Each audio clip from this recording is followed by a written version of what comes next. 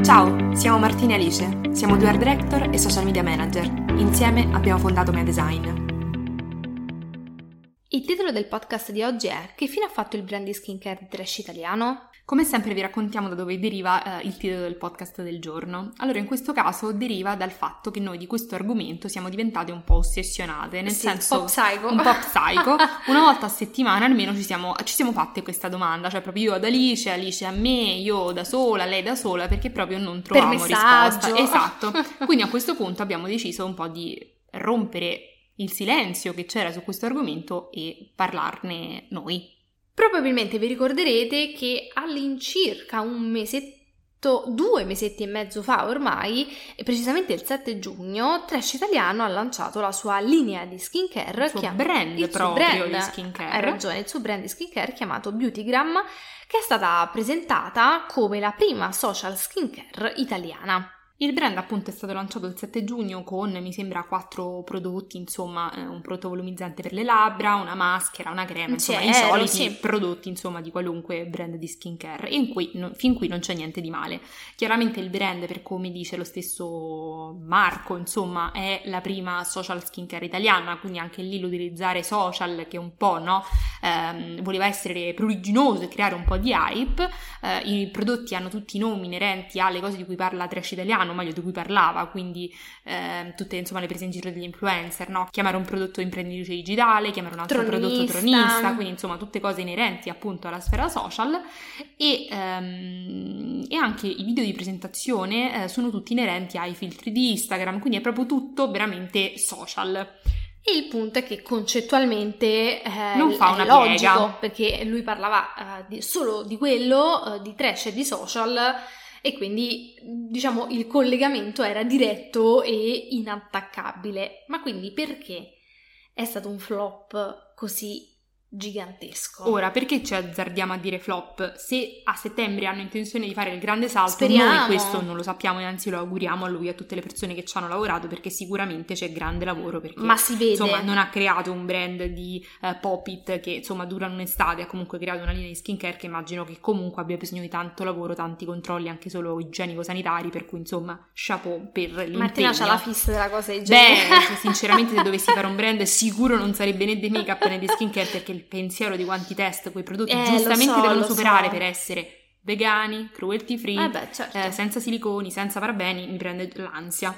Comunque, parliamo di flop perché l'ultimo post è stato l'8 giugno sulla pagina Instagram Beautygram, e il primo post era del 7 giugno, quindi voi vi rendete conto che di questo brand si è parlato 2 giorni letteralmente, ma lo stesso Marco su Trash Italiano non ha mai più taggato questo brand e non è mai più fatto riferimento, quindi immaginiamo che la questione sia nata e finita in quei 2 giorni.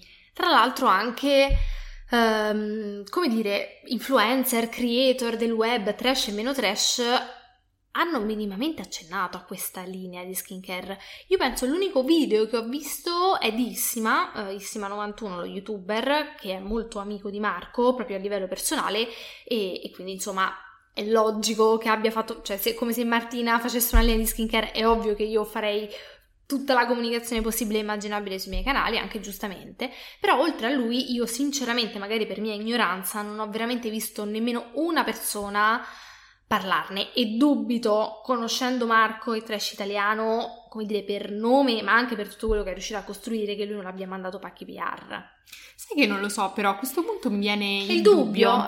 Allora, la mia impressione, e qui andiamo anche a parlare di impressioni, perché purtroppo non c'è abbastanza materiale per poterne fare anche un'analisi, no, di cosa ha funzionato e cosa no, perché i dati giustamente non ci sono noti, quindi vi diremo anche un po' a livello di sensazioni, no? Quindi facciamo sia come sempre un'analisi oggettiva di comunicazione, di strategia, di marketing, ma anche un po', no, a livello di sensazione di quali possono essere state le aspettative e poi la realtà. Secondo me il problema è che anche dal nome, quindi social skincare italiana, secondo me Marco si aspettava di creare una cosa virale, che avesse, esatto, un impatto mediatico e in generale anche di vendite clamorosa. Purtroppo così non è stato, anzi io penso che non lo so, da quanto esiste Trash Italiano, 4 anni, 5 anni, non lo so, penso che raramente è stato al centro di polemiche, ma quel giorno penso di non aver mai letto tanti commenti negativi sotto a un post di Trash Italiano, e questo è perché purtroppo quando poi è una cosa che proprio non funziona sotto nessun punto di vista diventa proprio innegabile, cioè oltre ad avere i tuoi sostenitori questo non basta per poi essere protetto dalla shitstorm in cui, come dirti, entri. Sì, perché allora tra le tante cose che Trash Italiano avrebbe potuto brandizzare, produrre, realizzare, inventare e eccetera eccetera eccetera, non capiamo perché la scelta sia ricaduta proprio sulla skincare. Allora ci è già stato detto però i suoi genitori hanno una clinica e quindi probabilmente hanno anche dei contatti nel mondo della cosmetica, però questa cosa non la sa nessuno, cioè non è una cosa nota e quindi noi giustamente di Marco non ci fidiamo sulla skincare. In primis praticamente l'avremmo visto in faccia 4 volte in 4 anni, sappiamo tutti com'è fatto, ma non è che lui sia il protagonista del suo profilo, giustamente. Non sappiamo minimamente che cosa usa per fare la skincare. Ha mai avuto problemi di skincare? Perché sta facendo una linea di skincare? Cioè, con quale fiducia io mi approccio a questa linea? Se la facesse la Dell'Ellis, vedete come tutti correrebbero. Non perché la Dell'Ellis è più bravo o più famosa di Trash Italiano, ma perché della Dell'Ellis e della pelle della Dell'Ellis abbiamo sentito parlare infinite volte. Lei fa solo contenuti sulla skincare praticamente e quindi ci fidiamo di un prodotto realizzato da lei. Sì, diciamo che manca un po' il valore principale in comune, non si capisce bene qual era l'intento, anche perché poi ciò che è stato molto criticato è stato proprio anche l'approccio poco nel mood di quel settore merceologico, perché poi bisogna sempre ricordarsi che in base a dove entri non puoi pensare tu di imporre le tue regole, perché i settori ormai esistono da che il mondo è il mondo e bisogna un po' adattarsi, non che bisogna fare quello che fanno tutti, assolutamente, che anzi riesce a sopravvivere chi in qualche modo queste regole le fa a proprio modo, però non puoi pensare che tutti hanno sempre fatto in un modo, tu fai in un altro e tu hai successo. Cioè nel settore ovviamente della skincare ma come del make-up ovviamente è molto importante l'aspetto del dettaglio, perché io voglio vedere come ti sta una crema in faccia, voglio vedere che cosa ti fa un fondotinta o una maschera o un siero o un rimpolpante labbra. Quindi non puoi pensare di fare dei video promozionali che siano distantissimi dalla faccia della persona che indossa quei prodotti, perché ok, il video promozionale per fare divertimento, ma poi ci deve essere anche un video poi esplicativo, no? Quindi molto attento appunto ai dettagli, alle texture, ai profumi, eccetera, perché è quello ciò che chiede quel determinato settore e le persone che sono sensibili all'acquisto di determinati prodotti e che sono abituati a un certo tipo di linguaggio e quindi poi si aspettano quel tipo di linguaggio, perché appunto una delle critiche che leggevo di più era: ma come ti è venuto in mente di fare un video del genere per promuovere questi prodotti? Anche perché il mood non è minimamente da skincare, tanto che io mi ricordo quando ho visto il video non si capiva capivo che cosa stesse promuovendo, se fosse uno scherzo, perché non c'è niente di skincare ed è problematico, perché se tu lanci una cosa di skincare deve avere il tuo stile, ma deve anche essere riconducibile a un settore, altrimenti o sei Dio, ma purtroppo Dio sono 3 persone nel mondo, non in Italia, oppure è evidente che sarà un fallimento. Sì, e poi la cosa che più ci lascia interdetta è che non capiamo a quale target dovrebbe essere riferito, anche perché non tutte le skincare sono uguali. Chi compra Kiehl's non è la stessa persona che compra la Roche-Posay o che compra Dior o Kylie Skin. Ok, sono tutte persone diverse. Non capiamo qual è il target obiettivo di Beautygram. Cioè dovrebbe essere la oil quatta trash che si diverte da morire, si taglia coi video di presa in giro e che quindi vuole supportarti anche in questo modo.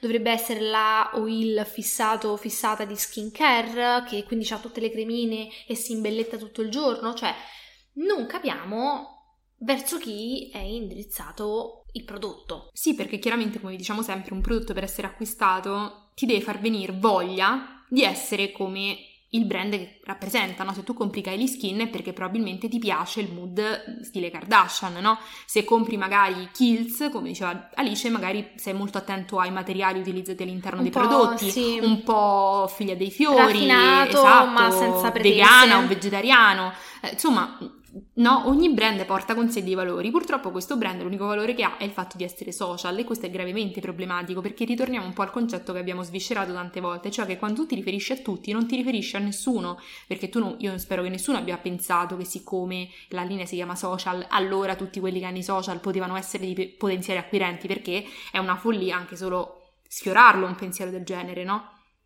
Certo, perché nessuno si è sentito chiamato in causa per acquistare, cioè, ora non che chiaramente i brand debbano dire tu devi acquistare, però nel momento in cui noi sentiamo un brand che parla proprio a noi, perché ci dice proprio le cose che noi ci vogliamo sentir dire, rispecchia proprio i valori in cui noi crediamo e che sosteniamo insieme alla nostra comunità di amici, famiglia, fidanzati, fidanzate, eccetera, eccetera, diciamo, cavolo, ma questo è perfetto per me, corro a comprarlo, mi sento chiamato in causa, ma se io parlo a tutti, come diceva Martina, effettivamente non parlo a nessuno. E sinceramente ci ha lasciato anche un po' perplesse questa gestione che c'è stata, perché una partenza a rallenti, un po' col freno a mano tirato, ci può stare, però secondo me la scelta di bloccare qualsiasi comunicazione ma lasciare online la pagina e il sito è un po' strano, perché le persone non capiscono. Tra l'altro è una pagina di circa 2000 follower, mi sembra, con il verificato. Sì. È tutto molto strano, quindi io fossi stata in Marco avrei continuato a spingere sull'acceleratore, se non l'ho fatta avrei mandato pacchi PR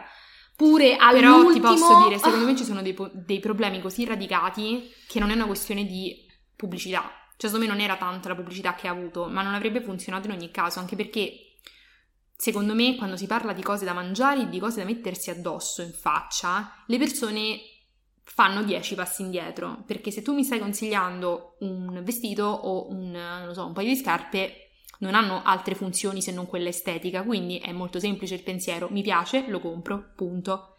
Quando parliamo di prodotti make-up o prodotti di skincare o di cibo, non lo so, di caramelle, insomma cose un po' più appealing anche online, c'è tutto il discorso del funziona, cioè ci sono altri, come dire, sensi che entrano in gioco oltre alla vista, che è quello ovvio che abbiamo tutti quando approcciamo ai social. E per un brand di skincare, come dirti, ok il pack, ok la pubblicità, ma poi funziona o non funziona? Cioè non sei Beyoncé che puoi lanciare anche, non lo so, penso la terra raccolta dal campo dei pomodori, messa in un vasetto e venduta, che è ovvio che venderebbe perché sei Beyoncé, hai un pubblico di milioni di persone, è diverso. Il concetto di fare delle cose trash, ma a livello di comunicazione trash, era interessante. Voi pensate a Gwyneth Paltrow che ha fatto la candela a profumo di vagina, il vibratore che ha fatto la foto. Però quello è un trash luxury, certo, e quello va sempre. Certo. Il problema secondo me di Marco è che ha creato un brand trash che ha un mood trash, tanto trash. E quindi, cioè il punto è che non è che le persone che seguono Trash Italiano sono poi persone che necessariamente vogliono portare il trash esatto, nella loro vogliono vita portare privata. il trash nella propria vita. Magari ci sono persone che hanno, non lo so, uno stile minimal, casa tutta bianca o tutta nera di marmo, e poi però seguono e si divertono con Temptation Island e Trash Italiano una volta prima della grande causa.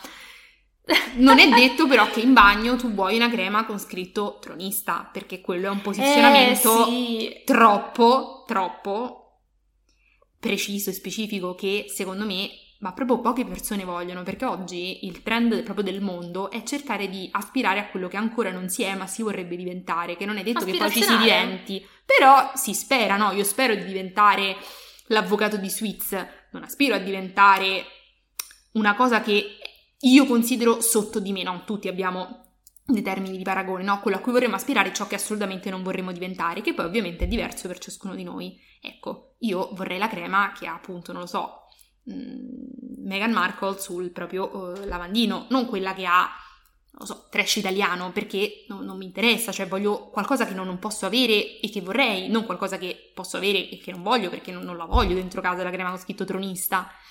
Sì, diciamo che è tutto molto strano, secondo me, soprattutto legato al mondo della skincare. Ma sarebbe stato lo stesso per i trucchi, sarebbe stato lo stesso per prodotti per capelli, perché entriamo proprio in un mondo delicato, molto specifico. E tra l'altro secondo me come dire, la skincare rimane ancora un mondo che non abbracciano tutti. Ci sono moltissime persone che cui non seguono interessa. Trash Italiano a cui non interessa minimamente, quindi lui si è perso una parte di pubblico gigante perché quel pubblico magari non la fa proprio la skincare, cioè Sì, se ma lava poi- la faccia, non lo so, col sapone delle delle mani. mani, i brividi mi vengono, Vabbè, però lì c'è una fissata, io meno, però in ogni caso penso che la skincare, ancor più del make-up, sia proprio un settore dove la fiducia è tutto, perché mentre di un rossetto sì. tu lo vedi il colore e te puoi immaginare la durata, sulla crema, come dirti, visto che è trasparente e visto che tu non hai le sensazioni, non senti l'odore, non senti niente, è proprio fiducia al 100%, a maggior ragione di un prodotto che è soltanto acquistabile online, perché l'avesse venduta, non lo so, presso Coin, vabbè, sarebbe stata già diversa, no? La vai a usare, la vai a vedere, eccetera, eccetera. Il fatto che tu mi chieda questo salto nel buio, no? E questa fiducia, onestamente, è un po' folle pensare che sia scontata e che tutti te la darebbero, anche perché appunto Marco ha fidelizzato al tono di voce Trash Italiano, non a se stesso, che secondo me è molto diverso. Cioè io sono affezionata alle caption di Trash Italiano, ma non a Marco. Cioè a Marco in quanto entità superiore, ma non a lui come ragazzo. Io non so niente di lui, non so nemmeno come fa di cognome, non so se ha un fidanzato o una fidanzata, non so cosa mangia a cena o a pranzo, non so assolutamente nulla, quindi mi sfugge come io mi possa fidare che lui crei delle creme e me le venda. A maggior ragione che anche secondo me, va detto, poi sicuramente sono gusti, ma secondo me l'impatto estetico è stato pesantemente, come dirti, rilevante. Negativo, In maniera negativa, perché secondo me... Ci sono tanti commenti negativi sull'estetica. Sì, ma perché secondo me le cose oggi devono essere belle, ragazzi. Poi, per stili, ad esempio Alice comprerebbe sicuramente una crema che ha un packaging nero opaco. Io la stessa crema la vorrei in un packaging rosa fluo, non lo so. Però l'aspetto estetico, per quanto poi... personale è diverso da ciascuno a ciascuno, deve essere comunque coerente a quello che è il mood di adesso, quindi di cose belle. La cosa interessante veramente sarebbe capire quanti pezzi ha venduto. Io mi Ci sento piacerebbe dire, tanto saperli. Posso dire? Secondo me al di sotto dei 100. Io stavo dicendo intorno alle 50, infatti. Perché per lasciarlo cadere così nel dimenticatoio vuol dire che non c'era proprio speranza, perché secondo me se vedi un barlume di luce su una cosa su cui sicuramente ha lavorato, ma non mesi, ma sicuramente ci avrà lavorato almeno un anno. Sì, almeno un anno. E quindi insomma non la lasci. Hai speso soldi, oltre al tempo, che comunque voglio dire, sono soldi, insomma, se puoi riaverli indietro e non averli buttati totalmente, penso che lo fai. Evidentemente per aver mollato tutto proprio così dall'oggi al domani, evidentemente la cosa deve essere stata proprio una disfatta di dimensioni epocali. Vedremo che cosa succederà, se a settembre ci sarà un ritorno sulle scene di questo brand, magari con altri prodotti, magari con un'altra comunicazione, con un nuovo tutto. Diciamo che per fare una cosa così, io come me la immagino, un budget che manco Berlusconi avrebbe voluto investire per una cosa del genere, cioè senza sapere alla cieca se andrà o meno, ma lì sarebbe servito, non lo so, mi immagino in un contesto tutto pop, cioè colorato, non lo so, Valeria Marini e Malgioglio che provano queste creme e dicono amo, la amo, cioè